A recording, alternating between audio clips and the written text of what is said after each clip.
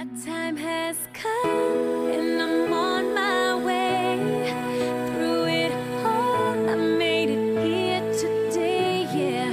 And I can't wait to see what's in front. Welcome to another episode of What They Aren't Telling You podcast. Today we're going to talk about the debate surrounding melatonin and how it can be used for immune system health. I am bringing to you something very interesting today that I've been researching because I was advised to go down this road for my symptoms with my health issue. And it got me thinking, the more I did research, I was like, wow, this is a lot of information that I did not know. So today's topic is about high-dose melatonin and the use of melatonin specifically for viral illnesses, for COVID-19, and what they term long-haul COVID. Surprisingly, there was so much data on this, and there was a lot of data on this prior to even 2020.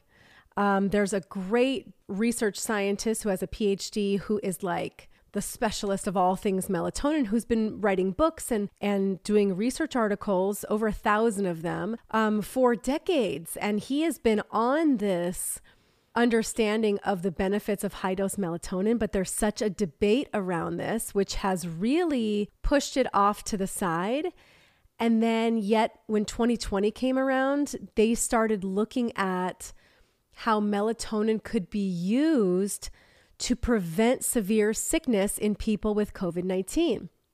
So if you guys are like me, you've heard a variety of things, especially in the natural, actually both Western medicine and in alternative medicine. When you talk about melatonin, there are a lot of people that go, you shouldn't be messing with melatonin. It's a hormone. Okay, that's one of the things that's said a lot is it's a hormone. I'm going to talk about in the next episode because I have like too many articles. The second pile I can't even get into, but that one is going to be that particular PhD guy I was talking about, and an entire breakdown of whether or not melatonin really is a hormone, because it doesn't operate like a hormone.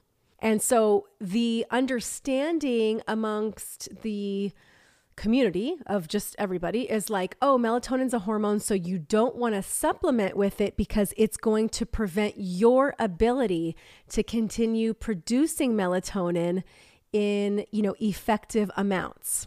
And what I will say from my research that I've done on this is a very outdated mindset. This is an old school mentality, and possibly it's from a lack of understanding for what melatonin actually does.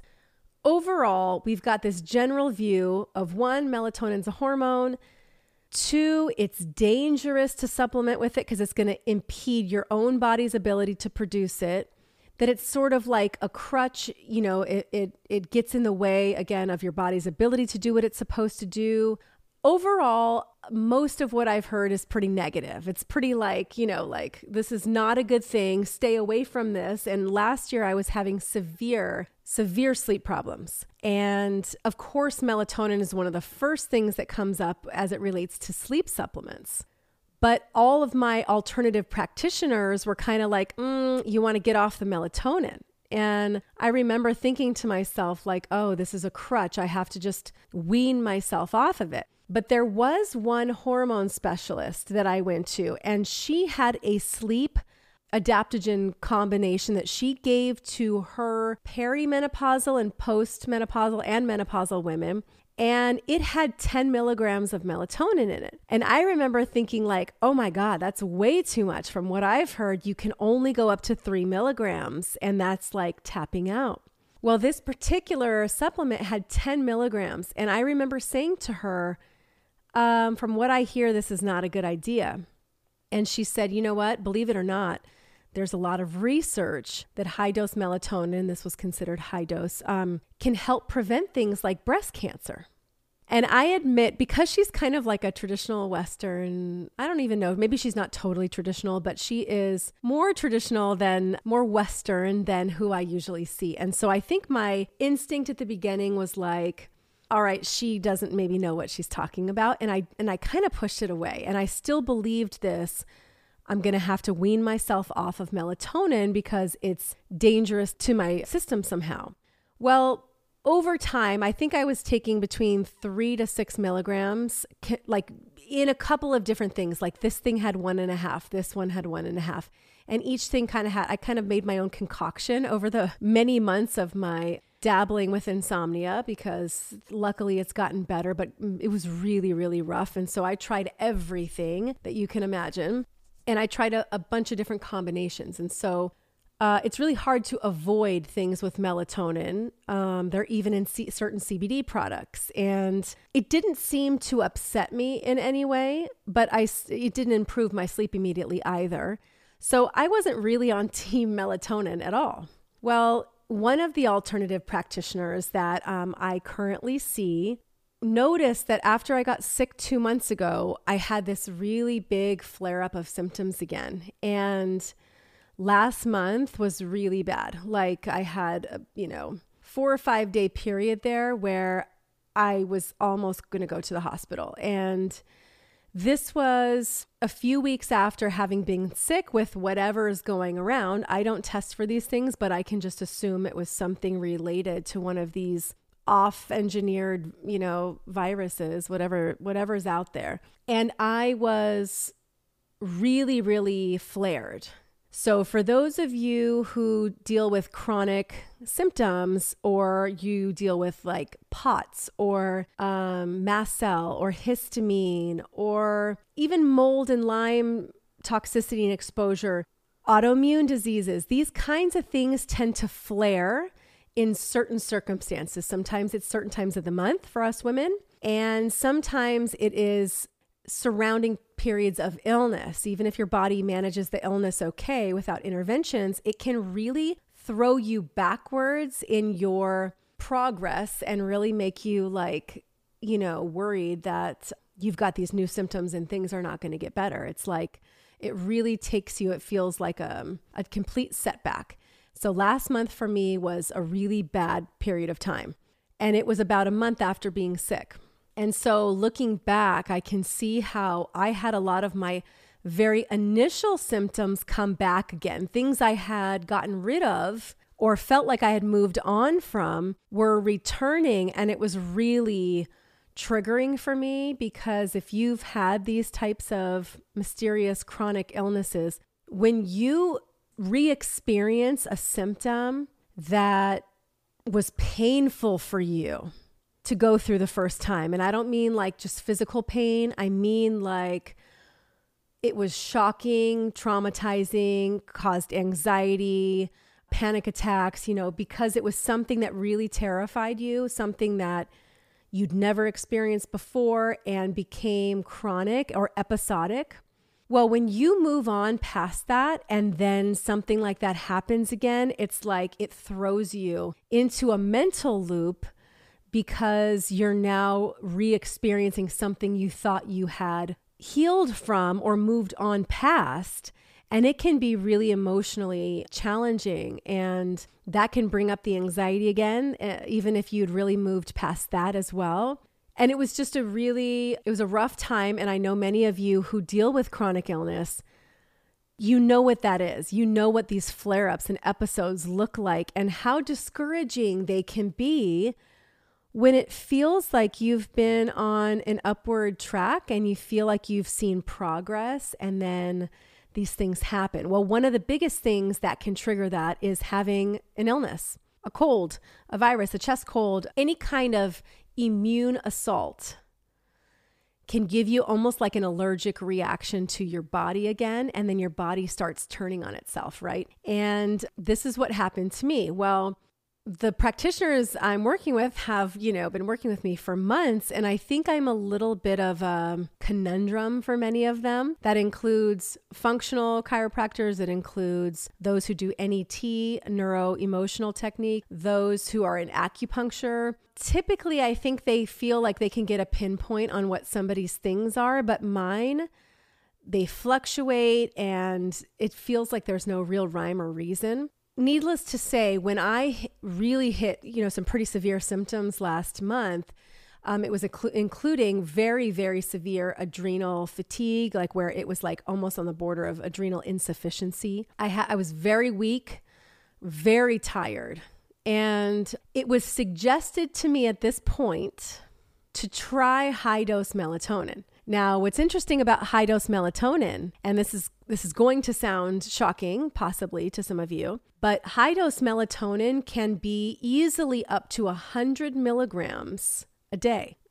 In some of these studies, they did up to 300 milligrams a day. There are studies where they did over 1,000 milligrams a day for 2 months straight. And what's so interesting about this, considering the history that we have heard about melatonin, so in our minds, melatonin has a risk. It's dangerous. You want to get off of it. You need a wean. You can't be on it, right? Like that's what we hear about melatonin. All of these research studies, and there have been, I'm guessing, hundreds, if not thousands at this point, because they've been studying melatonin for a while. There have never been any severe side effects reported in any of the studies, including those who had 1,000 to 2,000 milligrams a night for extended periods of time. And granted, it's not only used at night, it's actually also used during the day. And one thing I found really interesting that I'll go into on the next one is melatonin actually does not make you sleepy. It only gets activated with the absence of light. So you can take it in divided doses during the day for this immune support. Now they're using this for things like cancer treatment, very severe post-viral illnesses, and other types of things where your immune system becomes suppressed. They're using high-dose melatonin, and they do it in nighttime doses, but also in daytime doses. And my first instinct was like, you can't take this during the day. You're going to be like a walking zombie, right? Because I did try, what's that called? That sleeping medication, trazodone. When this first happened to me, and when the insomnia portion first happened to me, I went to the ER and the doctor gave me trazodone. Well, I took that at the hospital on my way home. And I live like 15 minutes away. By the time I got home, I felt so out of it. And this was like the lowest dose of trazodone that you can have. I could barely walk up my front steps. And I remember just falling into the bed and just being like, I felt so weird. And then when I woke up in the morning, I still felt so out of it. And I felt kind of sick all day. And this happened for the 2 days that I took it. By day 3, it didn't work anymore. And so that was the end of it for me. That is a type of drowsy, they say, a lot of these say they're non-drowsy, but they really are. These types of sleep medications or sleep support medications, these are, straight pharmaceuticals, often cause a really, really bad hangover effect. And to the point where you can't really get through your day very well at all. And imagine, working. And I know some people that take trazodone every day and their body's gotten used to it and all that. But for me, it was brand new and my body was not having it. So that was my first instinct when I heard about high dose melatonin. I was like, oh God, I'm not going to be able to function if I feel like a zombie all day long. Well, then I started doing some research on it, and to find out it actually isn't something that makes you sleepy. It only makes you sleepy in darkness. In other words, you can actually take this during the day and it's not going to have any effect on you, which is so fascinating to me because I had never heard anything about this, right? Well, so I started researching this, and I have some really good information from that PhD this is kind of like his entire wheelhouse. He's published, I think, close to 1,700 research articles on melatonin, high dose melatonin, and the benefit. He himself takes 100 milligrams a night. He decides that amount based on body weight. So for women, it would be more about 60 to 70 a night. So anyway, as I was going through, and right now, currently, I'm only doing 20. I tried 60 one night. I tried 40 a couple nights. It was kind of interrupting my sleep a little bit. And I am so traumatized from last year that I get nervous about that. So either I'll work my way up or maybe 20 milligrams will be enough. Many of the research articles I'm going to talk about here talk about anywhere, between 5 to 20. So you don't necessarily need a ton for regular immune support. But if you're dealing with something severe COVID, post-viral illness, something with neuroinflammation, cancer, or something severe like that, then the dosing is going to be much higher. And there are traditional medical doctors that I'll go into next time that are using this treatment, and they are finding that it is stopping the growth of tumors. So just by using high-dose melatonin, they can see the denial of the replication of these invasive cells that are coming in. And that's the same theory that they are using and have seen with positive results with severe COVID-19 patients. What's interesting about this, I don't know if whoever's on right now, I don't know if you guys were following me back at the beginning of 2020 when COVID first happened, but at the beginning of 2020, there was discussion about the reason that SARS-CoV-1 and SARS-CoV-2 did not affect children. There was some discussion that the reason that was true was because they have higher melatonin. And I remember talking about this back then. I had read, but I never followed up with that after that fact. I mean, it was a shit show, so we kind of all got lost in, what became 2020 and after.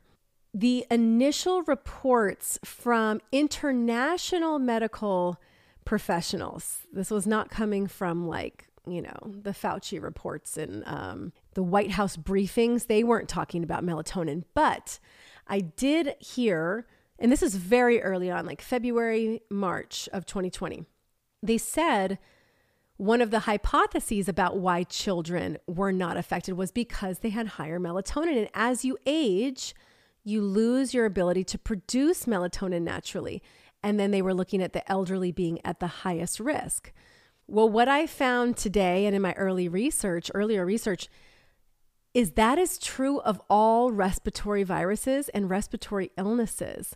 And this is super fascinating because these scientists are basically suggesting, and these are peer-reviewed medical literature scientists. We're not talking about alternative websites. Everything that I'm going through here these are like real publications in traditional Western medical journals. But they are suggesting that reduction of melatonin over time is really what causes the increased mortality, and that if we can help supplement our body's melatonin, we can actually make ourselves less susceptible to all illnesses, especially viral illnesses and respiratory illnesses. So when we look at susceptible groups and the focus being on, stopping this mortality, because illness isn't really the issue, right? It's illness and then severe outcomes from illness. It's the body's inability to handle the illness. So illness isn't the issue. What we want to look at is how can we help support our own body in making sure the illness stays here, which is manageable, and doesn't move itself into the territory where we have these secondary complications. Everything that I'm reading on melatonin is talking about what an amazing immune support it is. And like I said, in the additional episode that I'll do from the one's a medical doctor and one is the PhD guy, in those articles, they talk about how it's not really a hormone at all. In fact, it's really our greatest antioxidant. And it goes after free radicals in the body. It goes after things that are toxic to our system naturally. It improves the cellular health at a mitochondria level. And that is the basis of really all devastation from illness. Inflammation and all of the side effects that come from illness come from what they talk about with oxidative stress, and how melatonin naturally reduces the burden of oxidative stress in the body, even like I said, in doses as low as 5, 10, 20 milligrams. The best part about this is there are almost no side effects associated with melatonin. So despite what we've been told, The side effects might be feeling a little dizzy, sometimes a little nauseous, a little sleepy. And that is usually if you've kind of increased your dosing too quickly. Now, granted, if you have a severe respiratory illness that is worsening, you would take feeling sleepy or a little nauseous if it was keeping your body from going into like a secondary bacterial infection. What's crazy is they found out that even those people that were experiencing COVID that were intubated on ventilators had much less oxidative stress and less side effects and adverse events of the intubation itself on the lungs. So all across the board, they're seeing melatonin actually support the body and support the immune system. The discussion around melatonin really trips me out because, to be honest, it was pretty much consensus to stay away from it. And this wasn't even one of those ones where it's like half and half. I found very few proponents of melatonin. And what I'm finding is it seems, not to use the word misinformation, but it seems like people have heard or believed one particular thing and then they kind of just kept that belief and never investigated it further. And I was probably one of those too. This just goes to show you the importance of reevaluation on a scientific basis. There is no such thing as this is finished, we figured it out, it's totally done, here's what we've decided about this topic, right? Like you can't, when it comes to science, when it comes to something that is dynamic like that, we have to leave room to reevaluate. We have to leave room to go back to the information and look at it differently from a different perspective and to take in new information to have a different context for what our conclusion might be on something. If you say you're a scientist, this is the basis of science. And yet we have found so many people that are #science believers who are so narrow in their belief, there's no room for them to expand. And there's definitely not room for them to change their mind. So what we see instead is that doubling down. It's like, I'm going to dig my heels in and this is the hill I'm going to die on. It shouldn't be that way because that kind of goes against the very nature of investigative endeavors. When we want to really look into something and we want to analyze and assess and make up our minds on something, we need a really vast section of information to choose from. We need to have that so that we are making sure we're looking at this from every angle. And I notice that's not always the easiest thing for people. A lot of people see it from one perspective. They don't know how to zoom out and look at the bigger picture. That's not an easy thing for everyone. And we find in the medical community, they can be very rigid in their belief system. People that are experts, medical professionals, can be so rigid. Like, I was told this back in medical school in 1982, and so therefore I'm going to always believe this one fact. And when you present something different, a lot of times that is like challenging their knowledge. It's like, what do you think that you can come to me as the expert and teach me something new? I'm here to teach you. And the funny part about that is true people who, in all areas, not just medicine, but true wisdom in any area, it could be spiritual, it could be whatever. Like, wisdom comes from the understanding that you never have it all figured out. You have to stay open. You have to stay open to the possibility, at least. The second you close yourself off, you really reduce your capacity to grow with new information. And that's hard. It can be really hard if you've been in a certain field for a long time and you're just very drilled in. And I think that's why we come across so many medical professionals that get really heated about this stuff. And many mothers know that when you go to your pediatrician to discuss medical interventions, they are instantly defensive. It's like you're questioning what they feel is the decades worth of experience that they have gained, which is why you're coming to see them in that field. And I get that. However, things change. And what was true 20 years ago is not always true today. Sometimes what was true 1 year ago is not true today. So even as students of holistic healthcare or natural healthcare, even as alternative practitioners, we all need to stay open to the possibility that new information may come out that contradicts something we once believed, even if it contradicts something we once told our patients about, if you are a practitioner. We have to be okay with that though, because in the end, what matters is benefit to the person.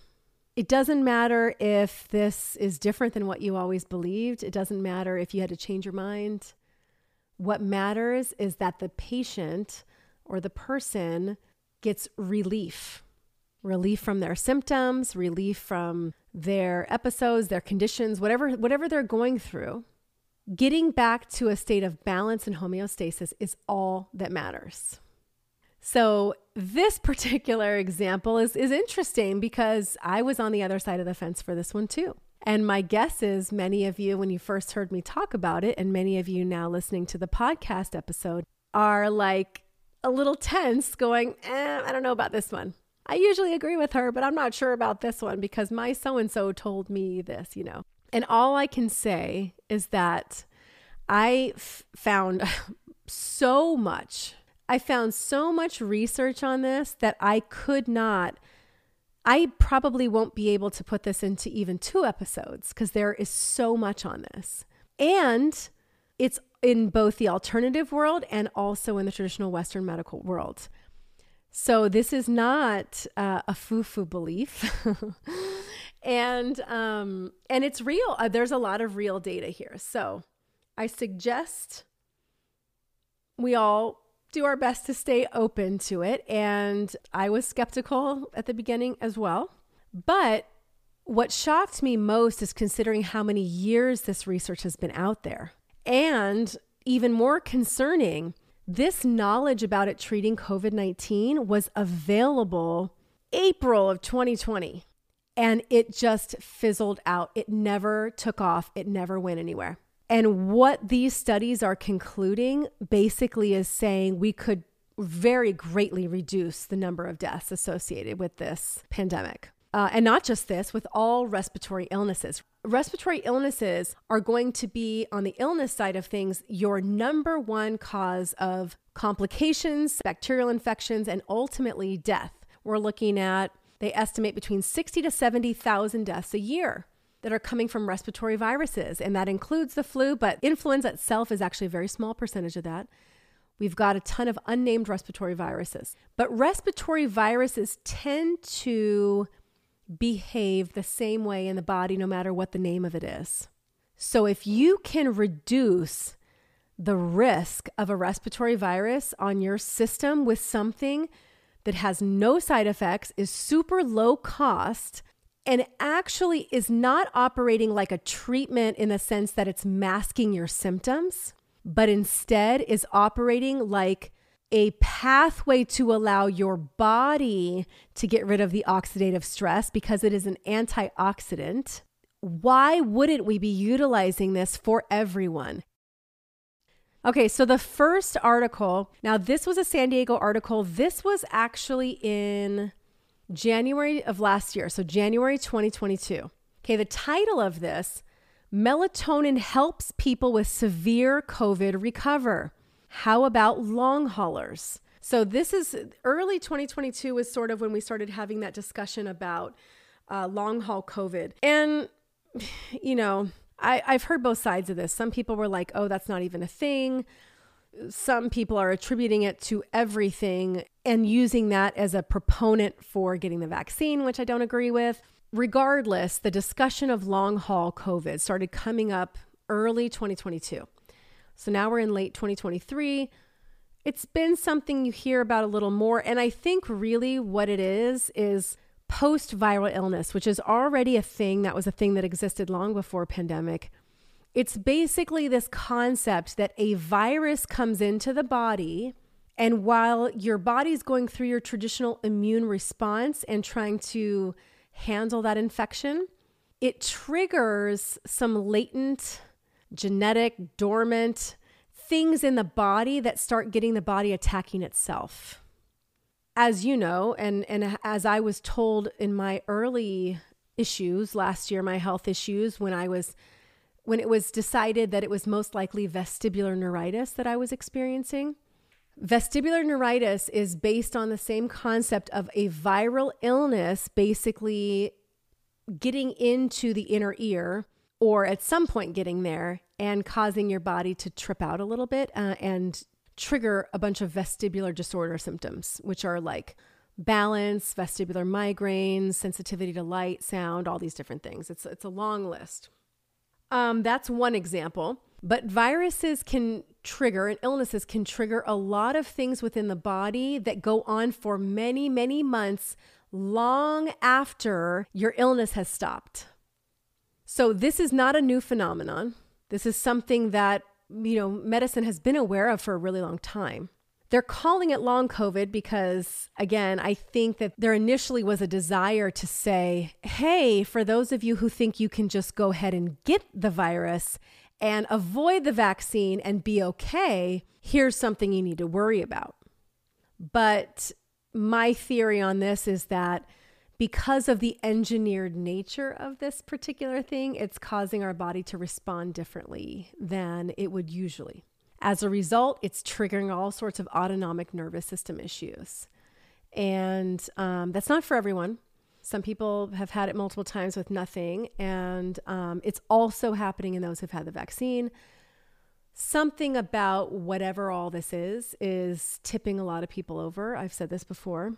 This concept of long haul COVID has been, in the news, mostly starting last year.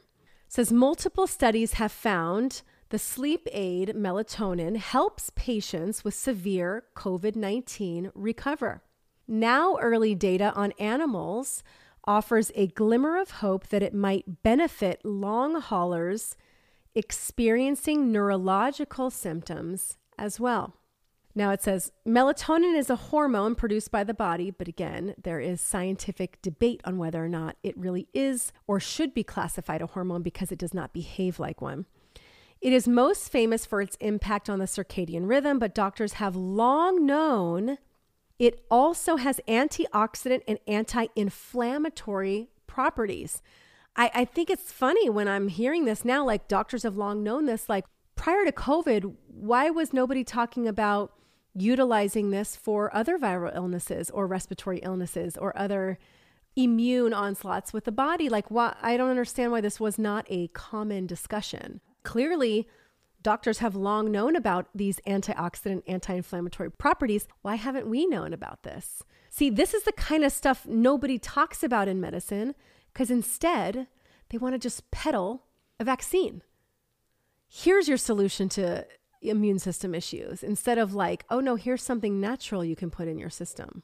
It says out of control inflammation is one of the hallmarks of severe COVID-19. So scientists set their sights on melatonin supplements as a potential therapy early in the pandemic. Early in the pandemic, they're saying you've got scientists going, oh, we should utilize melatonin as a potential therapy for COVID in the pandemic, the beginning of this. And some of these other articles will show you that because they're, April 2020. But this stuff like never made the news back then. Like this should be part of a checklist that doctors should have had online for you to download. Here are the vitamins you need to take. Here's what you should do. If like this was never discussed. It was more of lockdown, stay at home. And then, the vaccine's coming. They never talked about this, but this was a discussion in the scientific community. We were completely kept out of that discussion. Like the citizens, the ones who are susceptible and at risk. Seems ridiculous to me when all this information was out there. And even myself investigating this, And even being in the holistic community, this still was not part of the discussion. Now, I know it was part of lower dose melatonin at 3 milligrams, I think was part of the COVID protocol by the frontline doctors, I believe. But even then, it wasn't talked about why it was in there and what it does for the body. And that there were no side effects from it. Again, people see melatonin on that list and they go, oh no, I can't take this. So maybe I'll skip that one and just take these. But there's a reason that you would utilize that. And even Western medicine scientists knew that reason, but we didn't. Like, we were not given that information, which is absurd to me because it's here. It's here in a plethora of research articles. So they said in October 2021, a clinical trial involving 150 hospitalized COVID patients in Iraq found that those taking just 10 milligrams of melatonin each night before bed had a lower risk of COVID-related blood clots, sepsis, and death. So they had in the groups, out of the people that died, only one of the hospitalized patients that died had melatonin, and there were 13 deaths that were hospitalized in the control group, which was without the melatonin. 13 to 1. Now, obviously, that's a very small study, but this is one of many. This was in Iraq. Again, this is just 10 milligrams, which is a little bit lower than I think what they would probably recommend if you're hospitalized. Some of the recommendations can be up to 100 to 200 to 300 milligrams. So it's possible that 10 milligrams just wasn't enough. But look at what it is specifically helping with. It's helping with COVID-related blood clots. This makes me wonder if people that have had the vaccine, especially those who didn't really want to take it but felt forced to take it, could be utilizing this treatment to help their own susceptibility to blood clots. So blood clots, sepsis, which again is your body's essentially becoming toxic. And when sepsis happens, it's like almost immediate that you go towards death. It's really a short period of time. So if this can stop blood clots, sepsis, and death, just at 10 milligrams a night, think about the implications if this was utilized in everybody that was infected or ill. Now, I did talk about briefly, where did I talk about? I think this was on the Vaccine Conversation video series with Dr. Bob. There's been such an increase in anti-anxiety supplements and sleep support supplements, such an increase over the last couple years, because this whole process has thrown everybody off kilter in a physical way, also an emotional, mental way. So we saw these melatonin supplements increased, but not for the reasons that we're talking about here. Melatonin started increasing because people were not sleeping, because people were freaking out about what was going on in the world. And they would be increasing sleep support or sleep aids. So we saw melatonin increase, but what we didn't see was the use of higher dose melatonin for immune support. It's even discussed in here that the use of melatonin on a regular basis can prevent you from getting infected. Again, I think that the lower dose 3 milligrams probably not going to cut it. It probably needs to be at least around that 10 milligram point. So the Iraq study was one of them. It says a retrospective study in Spain found that hospitalized COVID patients who received melatonin early had a nearly 40% lower risk of death. 40%. That is such a statistically significant number. We're not saying this is like some small time thing. Reducing your chances of death by 40% by taking something that just has an antioxidant role and response in your body is significant.